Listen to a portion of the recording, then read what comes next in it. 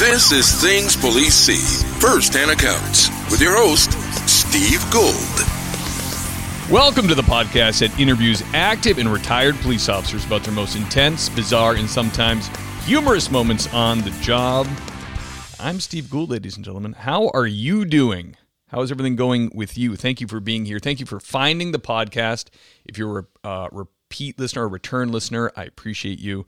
Thank you for coming back. This is the show where I would say the best show out there that highlights war stories from law enforcement, from the men and women of law enforcement.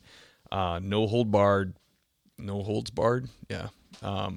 Just unedited, exactly how they experience them, so you can get a taste of what it's actually like, what these people actually have to deal with on the job, and gain a better appreciation for what they do. That's the whole point of the show. Thank you for all the rating and reviewing. Thank you for the Patreon subscribers. Truly appreciate that. If you really love the show, you can't get enough, and you really want to show me some love, Patreon's a place to do that. You can do that right in the show notes. Click on it. A couple of different options there to pick from, but rest assured, the show will remain free. If you don't have the money or it's not in the budget, I totally get it. There's so many things that are not in my budget that I just want to do, but I can't, so don't worry about that. But rating and reviewing, 5-star reviews are always a good way, or send me a message. I love getting messages from you guys. I get tons. If I don't respond right away, that's just because in today's day and age, there is a lot of ways to get messages. So there's Instagram Messenger, and then my personal Instagram Messenger thing, and then Facebook Business Suite because of the business page for the show.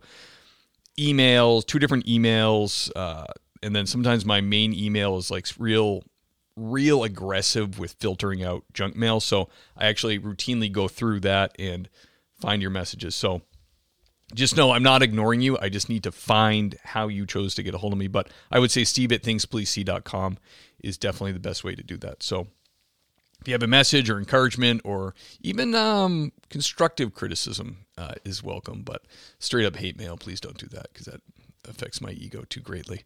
So today's show is going to be a great one. We've tried it twice.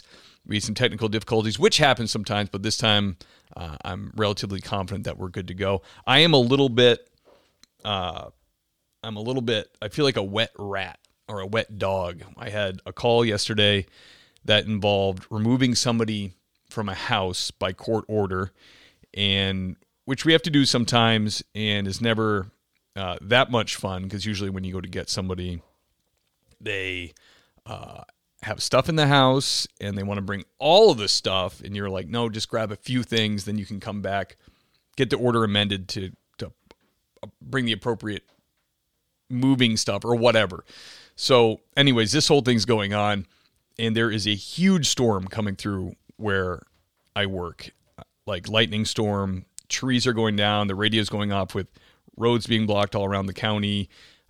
It's just it was a total nightmare. Torrential downpour. One of those downpours when like your wipers can't go fast enough. You just can't see. Also, obviously, super humid out. It was super humid, so everything's fogging. I get there, and it just involved me being outside a lot while trying to manage this thing in a complete downpour. And if you're a cop, you know the struggle I'm talking about. If you're not, we carry a bunch of stuff on us, and it's really not designed to get soaking wet. Like, this was so bad that afterwards I had to take all the stuff out of my pouches, and like water is pouring out of my taser. The handcuffs are filled. My tourniquet pouch is filled with water. It was a night. And then that was the beginning of my shift. So I spent the whole shift just soaked down to my boots and my underpants. So I feel weird and off a little bit. So thankfully, we have a hell of a guest on with a really cool career. I'm so excited to have him. 18 years on the job. He's working Central North Dakota. He's done patrol, FTO, street crimes unit, and he's currently on the Marshals Task Force, which is really cool. I want to ask him some questions about that. So without further ado, let me bring on Tommy G. I like that, Tommy G. What's going on, man? We'll take it. Absolutely. Just happy to be here. Happy it's working today. Dude, yeah, me too. That was so weird last time. What happened was every time we got 5 minutes in, Tom would black out. Right at 5 minutes, just gone. Yeah. It was almost like a setting or something. But then we tried different phones. So anyways, we're good now. We've been on for longer than 5 minutes. And it's been 10 minutes now. It's been 10 minutes, baby. Yeah, I like it. Tom, Central North Dakota. Born and raised there? Yep. Really? That's awesome, man. That just seems like one of those states to me that's just like, when you're from the Northeast where everything's so built up and there's not a lot of open space and it's kind of confining feeling, those Western states to me are like real Americana, like open plains, stuff like that. So cool. My wife is from the West Coast in Washington, and she loves the trees and the mountains and stuff. And every time we're on the interstate going somewhere, I'm like, look at this. You can see every horizon, north, south, east, west. You can see to the horizon. Yeah. I love that. I've said that before, but there is something about seeing a long way that, like, it's very peaceful or something. Like when we lived in Southern California and then we moved to the high desert, and a bunch of times I visited my parents when they were in Arizona, there just is something that really draws me to it. I really like living in an area like that. Yeah, I think the mountains and the forests are beautiful, but I prefer being able to see forever and see the summer storms rolling in. And we like, it's nice to see that instead of just a wall of trees. Absolutely, man. And and you guys out there too were early adopters of like patrol rifles. I think because of that, like the states like Texas and all the states that have like very long, big, wide open areas. I used to teach at our Citizens Police Academy, and it was kind of it was probably over 10 years ago now when I started doing that. And people always kind of want an explanation for why the AR-15, because it looks so aggressive, It's just a semi-automatic rifle, but it looks like a weapon of, everybody sees it in war movies. And that was one of my examples was the Western states. These guys, I'm like, this isn't new. Those guys have had these weapons for a long time out of necessity, because a 12 gauge with buckshot isn't going to do you any good if you're engaging somebody 100 yards out. Yeah, like the deputies and the troopers are sometimes going up these 1/4 mile long driveways, and everybody out here has a scoped hunting rifle. So that's sketchy. Yeah, I would feel like everybody's a sovereign citizen out there because they have these huge ranches. Like, you're on my property, boy. Right. Tom, so the Marshals Task Force, I got a bunch of questions to ask you, but so you're like a city police officer and you're assigned to the task force also as a collateral duty? Right. Yep. About 90% of what I do is for the task force. Oh, okay. That's great. And we adopt state warrants, They'll help you with that. So they have to meet a certain criteria, violent crime or high level drug offense. It can't just, can't be possession of drugs or something like that. But we work mostly state level warrants. And then most of the federal warrants we work are just like the federal probation violations that we got to go grab these people and stuff. So, okay. So with the state warrants are usually the worst ones. Oh, really? Yeah. Yeah. For my jurisdiction anyway. Gotcha. With the marshals, they do a lot. I mean, they like run federal courts and do security and even like guard judges and stuff, but there's not a huge amount of like marshals that do the field work like that, right? That I know. Right. Yeah. I think most people don't realize that being a marshal is a lot of just driving people back and forth from local jails and taking them to federal court hearings and taking them back and transporting to another jail out of state that actually has room for marshals inmates. And it's mostly doing that. Yeah, it seems like almost like a giant sheriff's department, like because they do a lot of the jail stuff, But when you see movies, they're always like the badasses, the marshals. Yeah, yeah. No, I always joke that I have one of the best jobs in the marshal service. I don't even work for them. So yeah, I hear that a lot from guys that are on task force, like say like with like a anti-terrorism task force or like an ATF task force, like the guys that are local guys that are on the team. That's like the best gig. Yeah. That's really cool. Exactly. Especially when they can help you out with like you said, state warrants and stuff like that. Right. That's cool. Yeah. We had Mark Cameron on the show. It's a royal we. I always say we, it's just me. I had Mark Cameron on the show. And he was U.S. Marshal and he's also took over obviously writing for Tom Clancy. But he has some stories that are, these federal guys a lot of times are like, I always imagine with all these resources, but a lot of times they don't have that. Like if they're doing an investigation or they're looking for somebody, it's pretty hairy. Yeah, I would assume so. Yeah, I did listen to that interview. That was a good one. Yeah, he's a cool dude. So with the marshals, you're doing 90% with them. So are you coming into work like plain clothes, and you can pretty much just kind of let a lieutenant or something know what you're doing? Yeah, a couple times a week, my partner and I, we have to do bailiff duties for municipal court, and that's the price we got to pay to have fun the rest of the time. Right. So that's uniformed, and then we see our municipal prisoners in the jail while the judge does the Zoom hearings, and other than that, we're just plain clothes, rolling around in our minivan and doing whatever. That's great. So what percentage of federal stuff are you doing versus state? As far as warrants? Yeah. I would say 90% state. Oh, wow. All right. So you're doing a fair amount of that stuff. That's cool. And these guys, marshals, are they usually, we used to have a state, or we still do, but I haven't used them in a long time, but a state fugitive task force.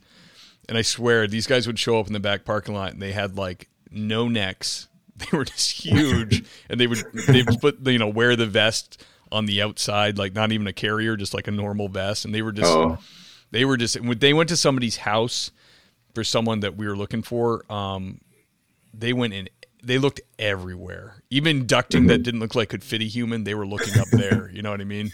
Yeah. Yeah. Most of the time, 90% of the time, we just do surveillance and wait and try to grab open air. Gotcha. It's just a lot less complicated when they're just outside. But, these guys aren't out walking their dog very often. So sometimes you got to wait a while. Yeah, I got you. So the marshals are mainly doing warrants. They're not, or are they doing investigations too? I think they're starting to do a few more investigations, but they're generally just in charge of apprehension. Gotcha. Like bounty hunters, kind of. Basically. Not really, but like what people think of bounty hunters are grabbing the bad guys. That's cool, man. So, Tom, can you take us back to a young officer, Tom G., and tell us about the first call you had, your first hot call, let's say? This was probably one of the harder questions because it was, it's a long time ago, and it's not even a hot call, but it was me at 22, hot not to you. knowing anything about anything. Well, I was with my FTO, and I think it was the first day I was in the squad with him. I'm in the passenger seat, and I'm just taking it all in, like trying to get comfortable in my uniform, and just like trying not to touch any buttons in the car that I don't know what they do. And and we're chatting, and just we're heading south over a bridge, and this car comes flying up northbound. I don't even really notice it, and my FTO just looks at it, hits the radar button, locks it in, spins around, and stops him. And he was going, I don't know, I think it was like 60 or 70 in a 35 zone. Just spins around, stops him, normal traffic stop. And it blew my mind. I was like, there's no way I'm going to be able to do this. Like he was just so nonchalant about seeing the guy, hitting the radar, locking it in, turning around, writing him a ticket. I'm like, there's absolutely no way I can do this. So it's something as minor as that on my first day. I was like, oh shit, I can't do this. Yeah. Well, you're truly drinking from a fire hose when you get into FTO. And that was back in the day, I didn't have any like in-house training beforehand or anything. So like I was second day as a cop. I was like, I have no idea what's going on. Yeah. You feel like I'm never going to be where this guy's at with how quickly he's picking. Yeah. It's like second nature to him. Yeah. And then the same FTO, he was a great guy, but when he finally let me drive the car, it was our first call that we needed to actually get to. And it was just a bar fight. It was no big deal, but he looks at me, he's like, don't drive like a pussy. So we get to the parking lot, and the brakes are just smoking, and he looks at me, he's like, not that fast. I think that's good. I think if you can do that to your FTO, that's he probably respected you for that. Well, 10 years later, fight in progress call, you just drive as slow as you can with the siren on. Hope everybody's gone when you get there. Right, so they hear you coming. Yeah. That's awesome, man. Yeah, that when you're new, like I remember when I was brand new, I worked with a guy that we had a highway that went through town, and he could car going the opposite way, he would just grab the plate and put it in. Like he just could Yeah. just absorb the numbers. And I'm one of those people, like if I'm running, if I want to sit on the side of the road and run plates, I'll have like a little pair of binoculars because my brain just doesn't, I'm a lot better at it now, but my brain doesn't, I can't pick them up as quick because there's all these different letters and number combinations, obviously, in a license plate. And if the car's going fast, I don't have the kind of mind where I can just like, I probably need glasses, but can pick it up. But that was intimidating to me, someone who's able to like, just like look around and grab license plates as they're passing by and run one or two at a time. I was like, I'm never going to be able to do that. And I still can't. My partner is the same way. He's Rain Man with that. A week later, he'll be like, we ran that plate last week. That was to so-and-so. I have no idea what you're talking about. Yeah. I know exactly what you mean. I have been on meetups with cops before, chatting, and a car will go by and they'll be like, oh, I ran that last week. I think he was about to expire. And I'm like, dude, I can't remember what I ran yesterday. Yeah, exactly. It's good to have those people around because I don't know what they're talking about, but I trust them. Yeah, real bird dogs, you know? Yeah. All right, Tom, can you tell us about the most bizarre call that you dealt with? I have a couple written down. I don't know. This could take a while, but no, that's fine, brother.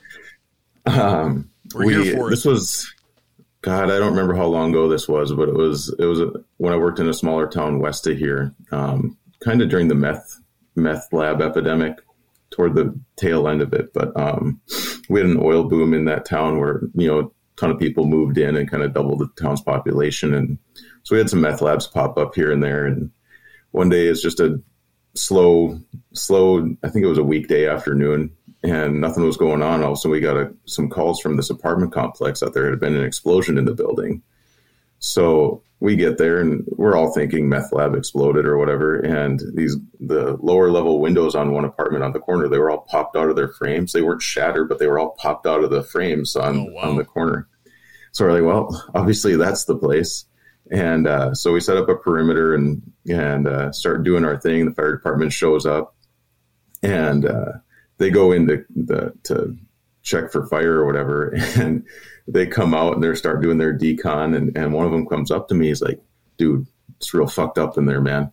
I'm like, what's up? And he's like, well, it looks like the epicenter of the blast was in the bathroom, but in one of the bedrooms, there's a video camera on a tripod and there's a mannequin in a dress laying on the bed.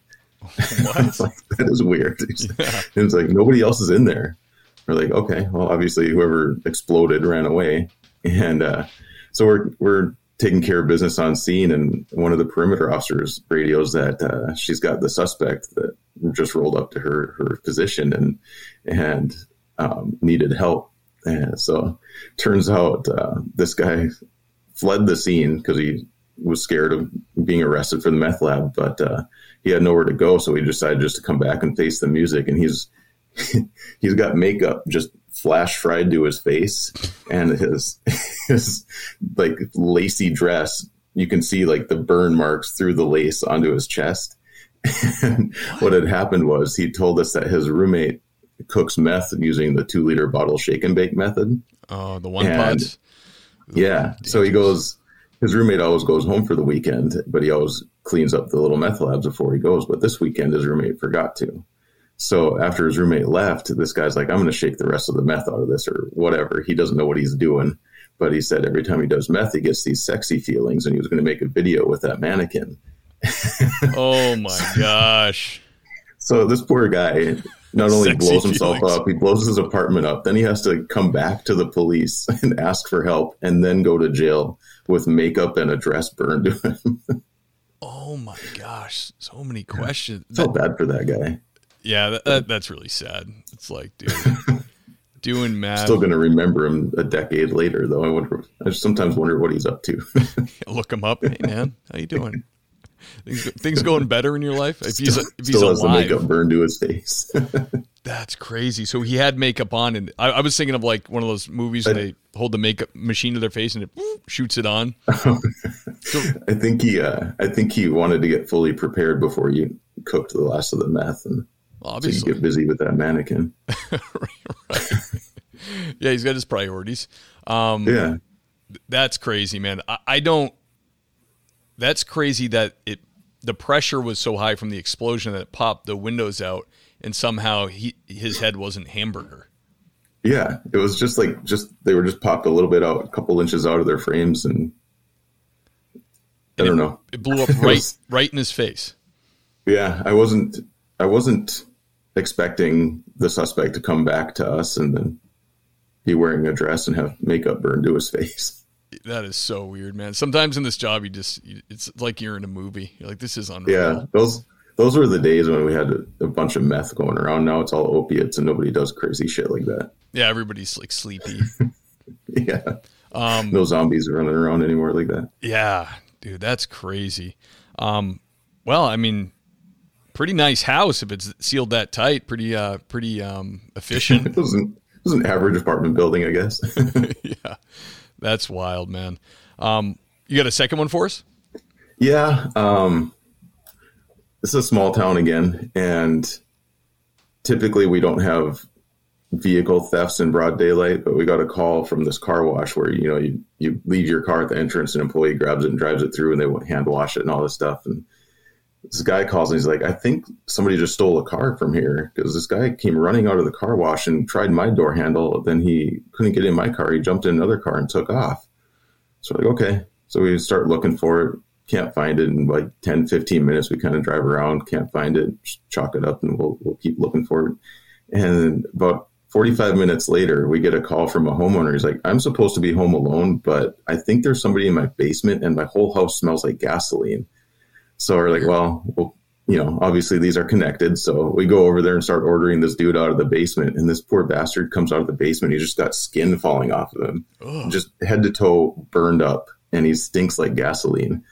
So we get the ambulance crew over there and they start doing their medical, and he's obviously under the influence of meth. And I'm asking him what the hell's going on. And he tells me that he was at the mall and the SWAT team in hazmat suits and canines was chasing him. So he had to run across the interstate to escape them. And he hid in the garden shed behind this gas station.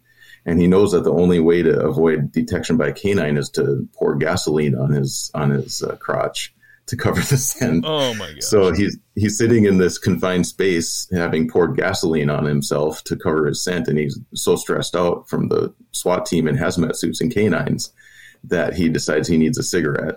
So immediate Human Torch. And we went back and I got the video from the gas station, and this guy runs through the back of the car wash fully engulfed in flames. And he's the luckiest human being in the world that the car wash was running at that moment. He runs through the car wash, gets put out, and then steals the car on the outside and takes off. So what the hell? Small town, huh? Yeah. Man. Just random stuff. That's bizarre, dude. So he said guys were chasing him in hazmat suits. Was that true? No. Oh, okay. I thought maybe like he ran out of a meth lab and they were about to raid or something. No, this was just meth at work. So yeah, meth. They always say coke's a hell of a drug, but I would say meth is a hell of a drug. Yeah, when you get really into it, they, start seeing hazmat suit SWAT teams. Yeah. I never understand. I mean, I guess we can't understand it because we're not addicted to meth, but I don't even understand like why you would do it the first time. Like, hey, it's kind of like bath salts. Yeah. It's like, hey, I might cut my own nose off and eat it. This seems like I understand heroin. I understand absolutely. I understand pot. I understand all those things. Because I remember I broke my leg in high school football, and they gave me opiates for the pain, and right. And they gave me Demerol in the hospital, and that truly makes you feel like just chilled out. You know what I mean? Yeah, absolutely. I always have kind of a soft spot in my heart for opiate addicts, because I know that a lot of them start out with prescription, right. legitimate prescriptions, but like nobody ever prescribed anybody meth. So yeah, that's not it's not on the, maybe in Mexico that's a drug you can get at the drugstore. But damn, man, yeah, I went to a training on clandestine labs, and we don't really have many in my area at all. But right after the training, a neighboring agency chased a guy for revoked or suspended license, and he ran into the top of a barn with a makeshift meth lab in it. And that was kind of like, I just had the class, and there's all these, and he was also making GHB, I think.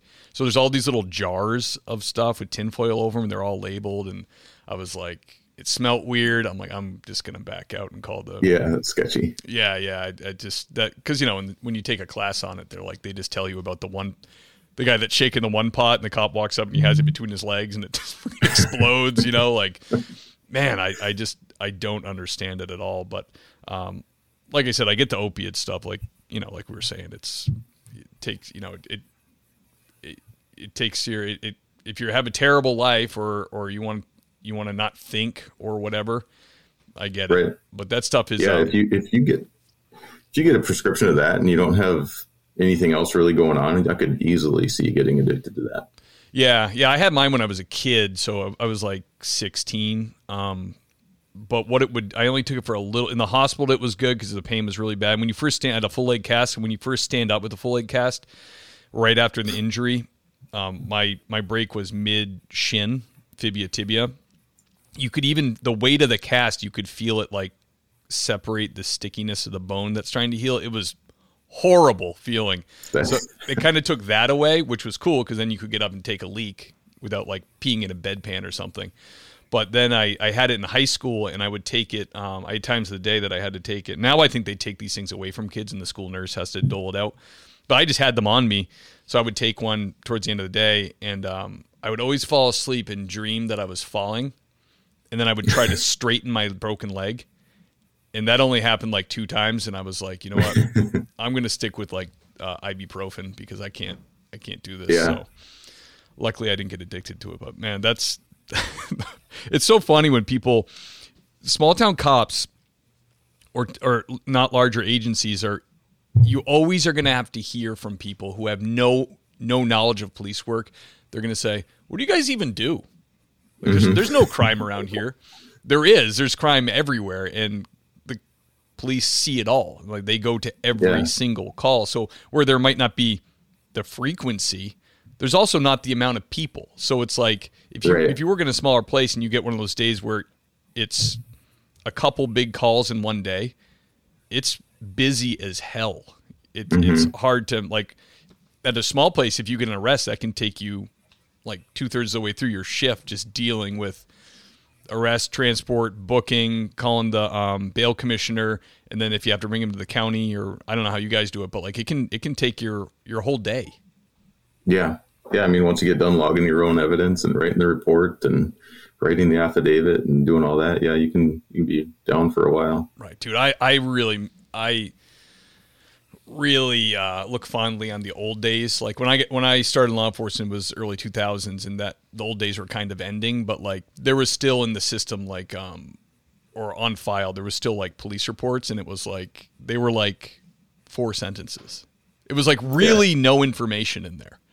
It was really simple. The guy would get arraigned, and then back then for us, we actually had court officers, police officers that would like prosecute the case. Like if you were the court officer, you would actually. Oh, really? Yeah. It was horrible. My dad told me, he was a cop for 30 years, and he said the court officer job was one of those jobs you get, and then you spend the next year trying to get out of, because you're going against attorneys and you're a cop, so it's not. We deal with things in the moment. We law on the street. We're not hitting the books. So I don't know why I started talking about that, Tom, but I don't remember. Those stories were fantastic. So let's move on here. Can you tell us about the most intense or terrifying call that you went on? Well, I've been in a couple of shootings. Been present for a handful more where I didn't pull the trigger, but probably the most intense one was where I didn't shoot. It was our first apprehension that we did after my second shooting, and this guy was wanted for a stabbing, and we had him in a vehicle. It was just a little Chevy hatchback with all the rear windows tinted, and we knew he was in the back seat. Patrol helped us with a high risk stop in a parking lot, and it was fine. Everybody else was cooperative. Everybody else left the car, left the doors open, but dude was in the car in the back seat behind tint, screaming, "Come get some, come get me. I got a gun, come get my gun," and all this stuff. And this lasted for, 5-10 minutes, and we're yelling at him to get out. And I'm posted up with my rifle behind one of the squads, and I can kind of see some shadows behind the tint. So I got my rifle leveled about where I think his head is, and I'm listening to the other officers kind of make a plan and figure out what we're going to do. And all of a sudden I hear a shot ring out, and the back window directly between me and his head explodes. And so I swipe off a safe, and I'm just about ready to squeeze that trigger, and I realized that it was a 40 millimeter launcher that somebody had sent through the back window. And whoa. He came out right after that and cuffed up. It wasn't a big deal, but the emotional aftermath of that, where it was the first apprehension after a fatal shooting, and I almost killed this guy for no reason. Yeah. Other than somebody neglected to call out 40, 40, 40, you know? And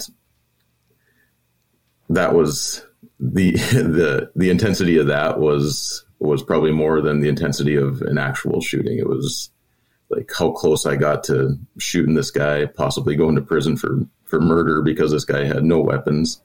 And it just was a mistake. And that was pretty intense. Yeah, I bet, man. You probably thought about that for a while right before the eyelids shut every night.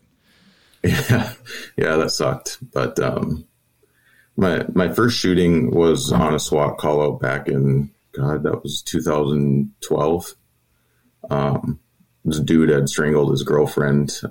We think he thought that she was dead. At first, he left her laying there unconscious, and then went outside, and her dad was in another shop on the property or something, and he was ramming a pickup into the shop doors trying to get into the shop, and then couldn't do it, and then he fled the scene. But that was out in the county outside of my town, and the next day we were briefed on that we were looking for this guy. So I spent the first few hours of my shift trying to, go into his known associates' places, going to parents' places. And at this point it was an aggravated domestic. So it wasn't a homicide or anything. And after a few hours of checking known residences, known friends' places and stuff, I went back to my regular job. A couple hours later, I overheard county radio saying that they had him in a farm, on a farmstead about 20 miles north of that other town where he had committed the initial act. And he was walking around with a long gun. So they contacted the farm owner, who said, I don't know this guy. I don't know why he's at my house, but there's nobody else there. So they activated SWAT, and we went out there. And this was back in the day before we even had armor. So we were rolling around in an old Air Force runway vehicle as a transport van. It was just, plywood walls and everything. And no Bearcat.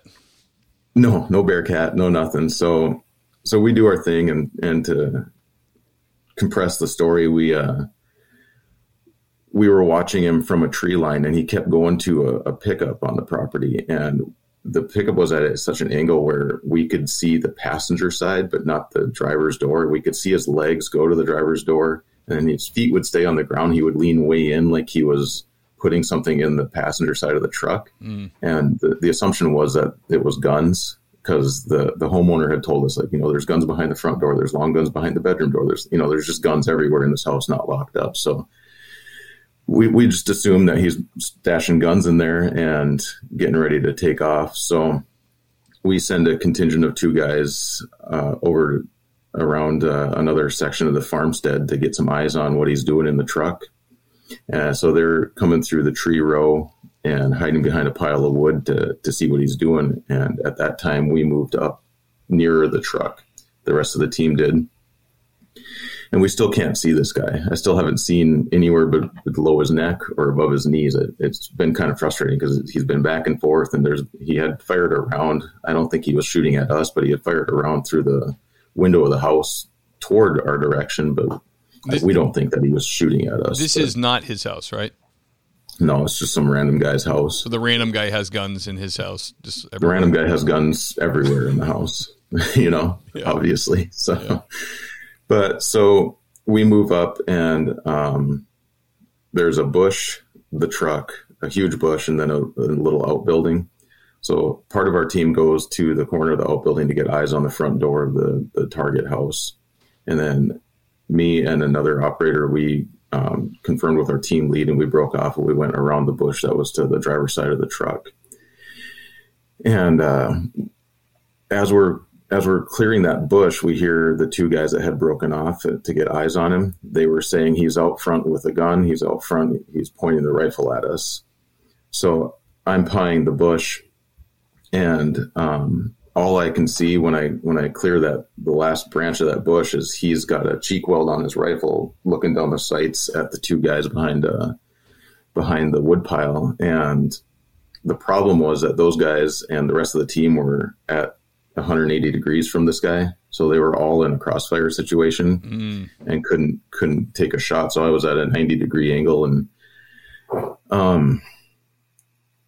I knew like my friends are about to get shot. So like the second I saw him, flip off safe, and it wasn't a shoot don't shoot decision. It was just, this guy has to die now. So right. I squeezed one round off, and I got it like right in the side of the head. Oh, wow. And I remember immediately time just stood still. There was no recoil on the rifle, and through my EOTech reticle, it was just crystal clear 4K, everything outside was kind of faded to black. And I remember thinking, oh shit, I just killed a guy. Yeah. And I'm like, my firstborn daughter was 3 months old at the time. And I'm like, I'm going to prison. She's not going to have a dad. How are we going to pay for college for her? And, just thinking about this and thinking about this. Yeah. And then I was like, I still got work to do. So I kind of like remember physically like shaking it out of my head and put a few more rounds down range. And that's one of the lessons I learned from it. After the shooting, he was obviously dead. Like it wasn't going to be a problem, but the rest of the team moved up, cuffed him, and cleared the residence real quick. And the rest of the operation took maybe 30 seconds, but I was out. I had not mentally prepared myself for what do you do after a shooting. I fully prepared for up to and including pulling the trigger if needed, but never once did I thought, what do you do after that? So that's where, that's lessons learned. And what I always try to tell people is, do your shoot, don't shoot, do your if thens, but also go after the fact. And what are you going to do after you pull the trigger? What are you going to do after that? Where are you going to go? So after the shooting in that one, and they were clearing the house, I remember I just sat down behind another vehicle that was there, and one of the other operators came up, and he was giving me support and took my rifle and gave me some water and all that. So he was great. But yeah, that was the first one. And that's intense, dude. That's great that your team member came over, because that's what we should do to support you, and where you are today, you keep your sidearm though, right? They might take the rifle, but you keep the sidearm. Yeah, that's good. I know there was sometime in history there was a point where they would take your guns, and then they found that was more psychologically damaging to officers, because it's a sign of your authority. It's like your badge, and it's also saying like, you may have done something wrong, so you can't have this anymore. So now, now they do we only take the one that was used, and that's just for evidentiary purposes. And right, I've even heard of guys on the scene in a shooting, because they have to take the gun, a sergeant giving him their gun and just putting it in their holster, just to make them whole again, because you already feel like you like you were saying in your head, you kind of feel like you lost something, or something is in like such a good point about what do you do afterwards. I've never done that. I can't imagine how you feel, but it's emotional and it's traumatic. So you've kind of been made whole again once you have your gun back, and you're. Yep. And it shows that they still trust you and you didn't do anything wrong. And right. Yeah, it's a big deal. What was the distance for that shot? I think it was 75 feet or so. Oh, I think it was only 25 yards. Not too far. Yeah. Not too bad for a rifle.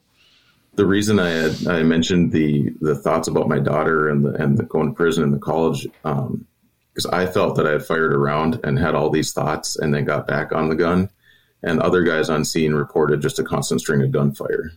They're like, there were no pauses. It was one right after the other, and it's just the time dilation or the time distortions and the auditory exclusion is unreal. Like, we had the bone conducting mic, so I wasn't wearing ear pro, and I had no ringing of the ears, didn't hear a single shot going off, but I do remember brass tumbling out of the ejection port. Yeah.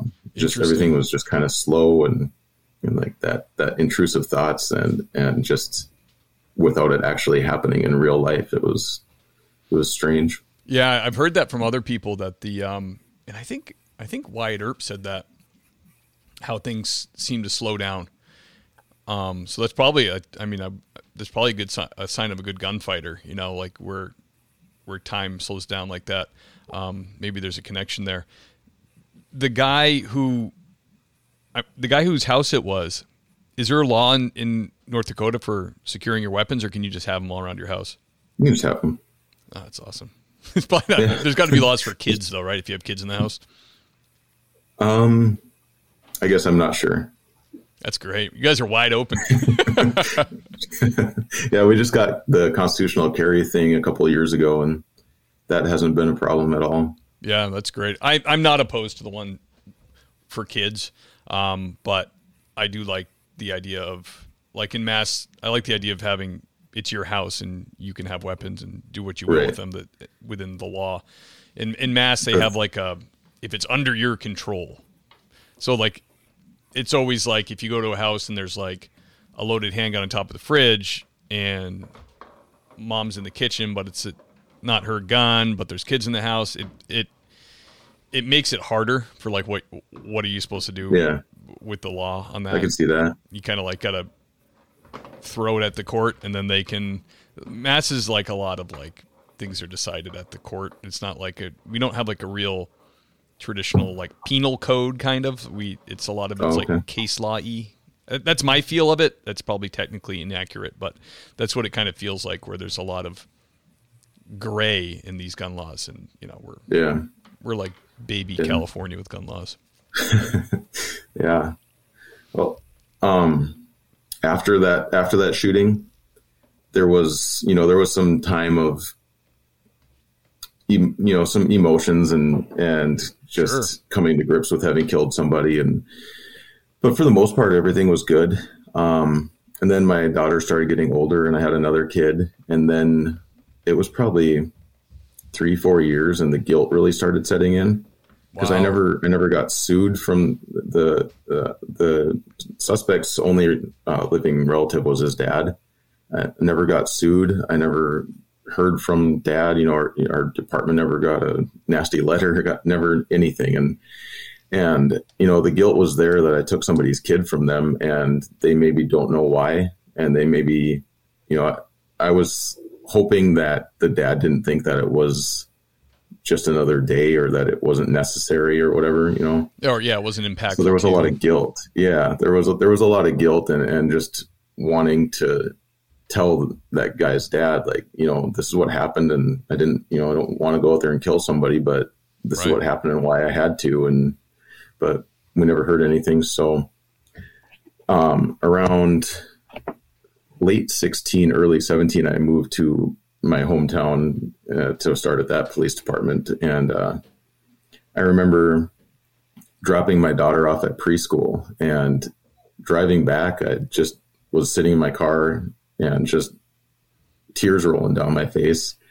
And it was just like, why am I crying? It was just, I have no idea. And finally I texted my wife. I'm like, I think I'm going to go see somebody because this is ridiculous. And so I went to our EAP counselors, and they were great.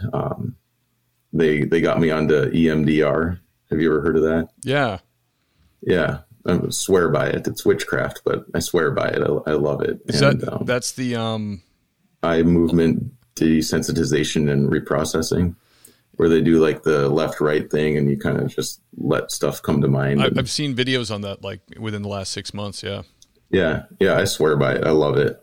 And we did a few sessions of those, and basically all it is you sit there with these little paddles in your hand that they vibrate left, right, and you sit there with your eyes closed, and stuff will come up and memories will come up. And then every once in a while the counselor will stop the paddles and ask what you're thinking about. And interesting. After 3 or 4 sessions, it was just all dead babies that, that you deal with over the course of a career. And after like the fourth session, I looked at her. I'm like, I'm starting to think this is more about the dead babies than the shooting. And she's like, I was waiting for you to realize that. Wow. So, they add up over the course of her career. And I'm a huge proponent of seeing somebody and talking them things through and getting help if you need it, because everything adds up.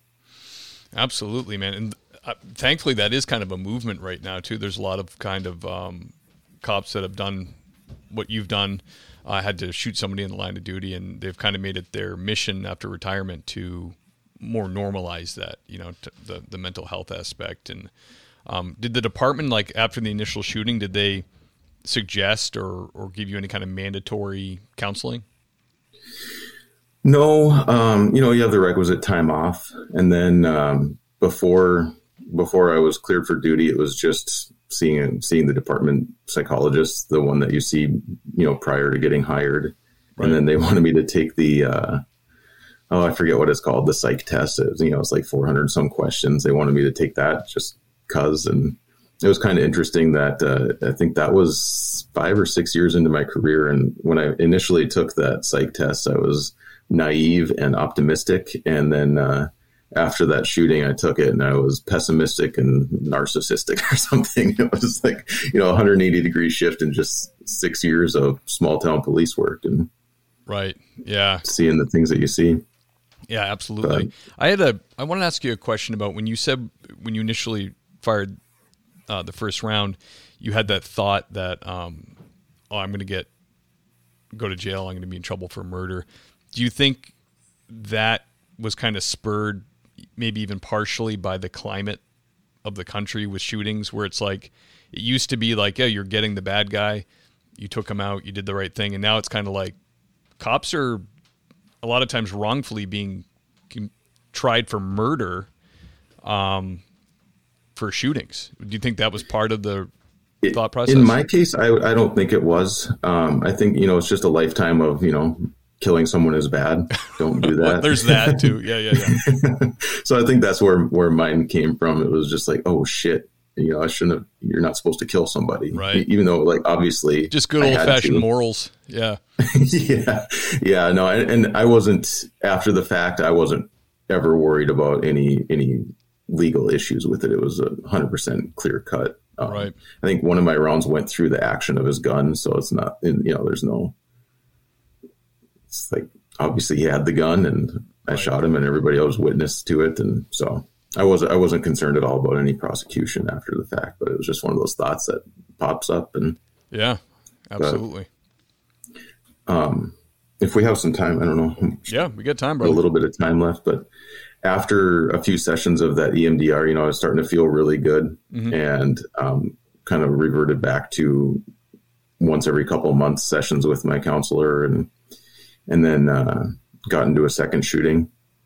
And that one was a fugitive apprehension, and I won't go too into detail with it. It was 3 years ago now, but we're still well within the window of legal stuff. So, but the short story is we went to this residence for armed robbery suspect from out of state. And you can't plan for anything because it's always something random. Like we're studying the outside of this apartment, the windows, trying to figure out the layout, and talking to the owner of the apartment, the renter. And they confirmed that dude was in there. They gave us a layout of the apartment, and our plan was breach and hold, call them out. But basically we breached. And this apartment, it was a kitchen and then a dining room and then some little quarter walls and then a long living room. It wasn't small like we had thought. It was actually pretty large. And suspect was on the couch in the living room just watching TV, and he had made himself a bedroom on the far end of the living room by putting a sheet into the drop ceiling with a mattress behind it. So he immediately springs up and jumps on his bed and starts digging through stuff, and then he tears a sheet down. And so he's got in his left hand draped over the right side of his body, saying he has a knife. So we kind of just hold there, and we're trying to negotiate with him, trying to talk him into surrendering and coming to us, dropping the sheet, showing us his hands, all the things. And he wanted to talk to his kid first. He wanted to call his kid because it was his kid's birthday. And his phone was right by a pair of kitchen shears on the table, like the bone cutting scissors. Mm. And I didn't think he had anything in his right hand. I thought he was bluffing, and I knew he wanted to get to that kitchen shears. So, we're telling him, you can make all the phone calls you want. Once you're in cuffs, we'll give you your phone. We'll do it then. But he was insistent, and then he would want water, and there was a glass of water right by his phone and the kitchen shears, and we were telling him, don't reach for the water. Don't reach for the water. And this lasted 30, 40 minutes of us talking back and forth with him. And it's gosh. We have a recording of it, and it's not adversarial. It's, initially it was loud, clear commands. And then it was talking back and forth for 30, 40 minutes, seeing what we could do to resolve it. Sure. All the while the SWAT team is spooling up and we're getting more resources there and stuff. But, so eventually we got a 40 millimeter launcher in there, with the sponge rounds, and long story short, the first 40 millimeter round gets sucked up. Most of the energy is dissipated by the sheet, but it does make him move to a wall, and he braces his hand on the wall, and we could see his right hand was empty at that point. But then he picked up a clothes hamper to protect himself from another 40 millimeter. And they shot him again with the 40 millimeter. And at that point, I'll never know for sure, but I think he knew that he was going to die, and he wanted to try to take one or more of us with him. And he dove to that kitchen shears and grabbed it and just ran across the room directly toward me and my partner, to obviously murder us. And so we started shooting at him. And one thing I remember is we were tracking him across the room, and my partner was behind my right shoulder, and I could feel my partner's muzzle blast on my knuckles. And I was like, oh, that's far enough. I'm not going to get my hand blown off. Yeah. And then another thing was it was completely silent. We're in this small enclosed space, and we fired 8 rounds between us, and no ear protection, no nothing. And never had ringing in the ears, never heard a shot be fired. And then he was killed pretty much instantly, about halfway to us. And so after that one, I knew what to expect emotionally, but that was kind of like dreading it now. Like, oh shit, this was a righteous shoot. There's not going to be any legal issues, but now I'm in for the roller coaster again, and it's going to be a problem. And my partner had never been in a shooting before, and I'm worried about him. And so that was the big thing after that shooting, was just waiting for the shoe to drop, with the guilt coming in and all of that. So damn, man, that's pretty crazy. I mean, and that happened not that long after the other one. That one was actually 8 years after. Oh, it was? Okay. First one was 2012. This was 2020. Oh, not too long after you did the EDMR. Or EMDR, yeah. Yeah, I was starting to, it took like 5-6 years to start feeling really guilty, then a couple of years to actually get help. And then once I was starting to get really good, then we got number 2. So, right. But my administration is fantastic. They came out and they brought pistols with them, gave us new pistols, gave us anything we needed, supported us. They're fantastic. That's great. And did that treatment help with this one too? Actually, it didn't. I think the only thing I can think of is I had a shield up, and I was around the shield.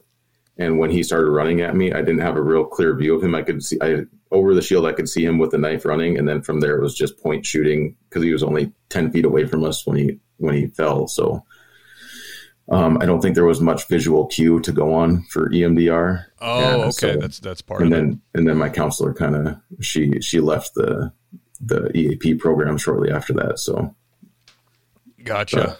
how is your hearing, my man? I mean, I know I've heard that we have a certain biological function for loud noises like that to protect our hearing, but have you had any, do you get tinnitus or anything after these indoor shootings?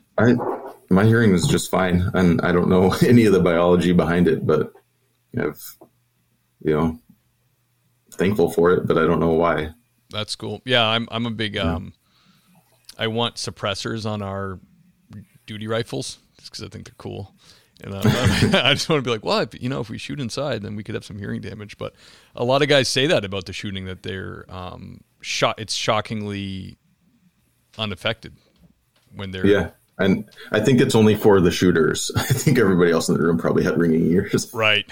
Right. Yeah. Absolutely. But I got in the habit of texting my wife. She's on Facebook and she always sees stuff, pop up like, shots are fired and police and all this stuff. And so I was getting the habit of texting my wife, like, I'm good. I'm not a shooter. I was there, but I didn't shoot, or bad guys down. We're all up and all that. And so she's gotten used to getting those texts. And then this last one, the second shooting, she was on the phone with her friend when I sent her the text, shots fired, he's down, we're up, I'm a shooter, and I'll be late, I'll be like coming home a little late today. And, so she's on the phone with her friend and she's like, oh my God, I got to go. I feel bad for my wife, not a lot of accountants' wives get those texts. Yeah. So she's got a lot to deal with sometimes. Absolutely. They feel kind of powerless to it, because they're not part of that world at all. Right. And I just don't want her sitting at home seeing that, there's shots fired by police or at police. And, you fill in the blanks with all the worst thoughts if you don't know. So at the first opportunity, I always like to shoot her a text that I'm good. Yeah. Yeah. My, growing up, a friend of my mom's had a police scanner, and she had family that was law enforcement, and she loved the scanner. Some people just love to hear what's going on in town. They want to hear, but it leaves you with a lot of unanswered questions when you have a scanner at home. Yeah. Because they don't come on later and go, well, this is what happened. It's like, what the hell happened? Yeah. So my mom was like the opposite. She never wanted to be listening. She never wanted to hear. I think she was over at the woman's house, and good friend and family, very sweet woman.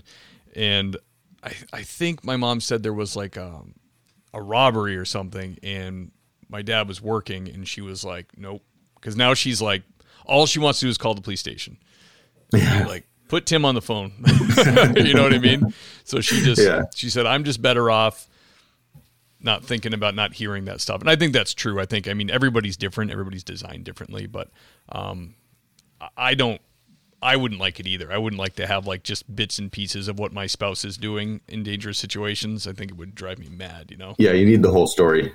Yeah, absolutely. And that's a big thing for dispatchers too. Like I feel for them, because they are at our dispatch center. There'll be a crazy night, and they don't, unless you do a real good little narrative in the CAD, they don't get answers either. Like their job's real stressful, and they don't get. So I think if something's real bizarre or spicy or whatever, I try to kind of text them or something and be like, this is what's going on. This is what happened. Because I don't know, it just makes their job all the more kind of stressful, not knowing. Right. Yeah. At my first agency, the dispatch center was in the police department. So they got, we'd stop in, have coffee, and they got all the details about everything. And this one, it's in its own secure building, and you can't get in there. And so they never hear anything. Yeah. Ours is at a state police barracks. So it's like, and it's 40 minutes from me. So it's like, I've never even been there. I've been where I am now for just under 3 years, and I've never met these people in person. I keep saying I'm going to go up there and bring them like coffee and donuts or something, but I really should. But it's the same thing. It's in a state barracks. So it's like, you don't just walk in. It's not your police department. It's a different agency. So yeah, I feel you with that. All right, Tom. Can you tell us a heartwarming situation from your career? Yes. I love this story. God, when was that? That was probably 2014. The laws kind of changed a little bit as far as taking children from parents if we felt it necessary. Before we had to get permission from child protective services to take the child, and their standards sometimes were frustratingly high. Yes. And it was right around 14 that changed. And I went to a report. It was just a welfare check at one of our seedy hotels, and knock on the door, and these two parents were in there with their 3-day-old infant daughter, and they were smoking meth. Ugh. And so immediate arrest, seize the baby, and take the baby, give it to CPS, and say, here, this child is not theirs anymore. And my wife's acquaintances are foster parents, and they fostered this baby. And a year later, the parents gave up parental rights to the baby, and the new family got to adopt her. My wife's acquaintances officially adopted her. And 2 years after that, it was exactly the same circumstances. The same couple had another baby, got that one taken away, and my wife's acquaintances adopted that one too. So the biological siblings now live in a wonderful home. And every once in a while, I'll see a picture on Facebook of the daughter, because she's my middle daughter's age, and like the first day of school pictures and stuff, and she's happy and attending school, and that's beautiful. That's my favorite story. And Hell yeah, a few years ago, I was teaching at the academy, and the adopted dad is a police officer in North Dakota now too. And I didn't know him, but he came up to me after my class, and he's like, "You don't know me, but I'm her dad." And part of the reason he wanted to be a cop was because he wanted to help out. So that's awesome, man. That is great. Yeah. That's a huge win for the police world, to get something like that. That's awesome. We don't in Mass. We have to. We're pretty involved with DCF. Like they've taken a lot of heat over the years nationally for not taking kids quick enough. So I think they're a little bit more proactive now. They have much more stringent response times. But if a kid's in immediate danger, we can separate, but we would just call them, but you guys actually have the authority to remove them from the situation. Yeah. I don't remember the exact wording of the law, but it was basically, we make the decision and then CPS kind of had to deal with it. Right. Obviously we can't house the children or anything, but it was, you live at the police department now. Yeah. Put a car seat in the squad and wait till they grow up. Right. Dude, that's awesome. That's a beautiful story, man. Thank you for sharing it. All right, we're over an hour here. I got one more question for you if you got a second. Advice to new police officers. People really love this question. Someone with all the experience you have, what would you tell new candidates? Do it. Don't let anybody talk you out of it. If you're in an area that doesn't appreciate police or you don't feel comfortable policing in, there's tons of places that would love to have you and love their police departments. I work in a place where I'm far more likely to get coffee and a donut bought for me than get a finger. Right. It's just, there's places out there where the administration lets you be cops and the public loves you, and go find one of those. It's the best job in the world. Every day my partner and I look at each other and we have the best job ever. That's awesome. It's awesome. I like it. No hesitation at all. Just do it. Yeah. Good answer, man. Because a lot of people are conflicted with that statement now. A lot of cops, because they're it's funny. Guys will start out and say well, don't do it or whatever. And then by the end of them talking their way through it, they're like, it's the best job. You should do it. But absolutely. Just find a good place to work and you'll love it. Yeah. You had that caveat in there, and that's wise. I'm kind of hiding out in the western part of Massachusetts in the Hilltown area. And it's a lot of, and Mass in general is they're super liberal, but there is still a very big wanting of law and order. It's not one of these places that's going to let Boston have an encampment of protesters. They kind of fiend being super liberal, but when it comes down to it, they like law and order. They don't like high crime. We do get a lot of support, and we get a lot of, I feel like a lot of the anti-police stuff is a lot of people kind of marching in lockstep with their party's national narrative. But then when you actually deal with them on a call or help them, none of that is there. You know what I mean? And they will. Yeah, it's a very vocal minority. But, yes, it's very visual, but yeah, you're right. It's not. Yeah. Most people really are appreciative of what police officers are doing. So don't be duped by, that uncle you have that just watches CNN all day and has his opinion. So, Tom, it was an honor to have you on the show, brother. Thank you so much for coming on and sharing those stories. Yeah, thanks for having me. My pleasure, man. Let me do the outro. Can you hang on for like a couple minutes? Yeah. All right, fantastic. The great Tom G. Damn, man, those were some great stories from North Dakota. Loved it. Guys, thank you for tuning in and watching the show and listening. The show is on, speaking of watching it, it's on YouTube. I was late to the YouTube game, and I really got to push it more. But if you could subscribe to the YouTube channel, that'd be awesome. Also, we're on Instagram. You can find us there and follow us. And let me just get down to the time of the show where I thank the Patreon sponsors, the people that keep the lights on, keep the boat afloat, that keep this show going. Who I'm talking about is the great Andy Biggs, Greg Gadboy, ladies and gentlemen, the great Adam Mehall, Chris June, the great Gary Steiner, the handsome Jake Pinedo, John Shoemaker, ladies and gentlemen, Lauren Stimpson, the handsome Lane Campbell, the great Seth Wright, James Rose, Tony Fahey, holding it down overseas. The great Ben Peters, Braden Walker, everybody. Jason Lau, ladies and gentlemen. The great Mike Wynn, Sasha McNabb, Scott Minkler, the great Tammy Walsh, holding it down in dispatch. Sean Clifford, Dennis Carrasquillo, everybody. Iceman from Motor Cop Chronicles. George Tessier. I'll see you at church, brother. Nick Noose. Scott Young, the great Thomas Connell, everybody. Wayne M. Mill, retired ATF and author. Check him out. Dan Carlson from Burley Boars doing amazing things with wood. Go check him out. Doug and Kelly Newman, love you guys. See you at church.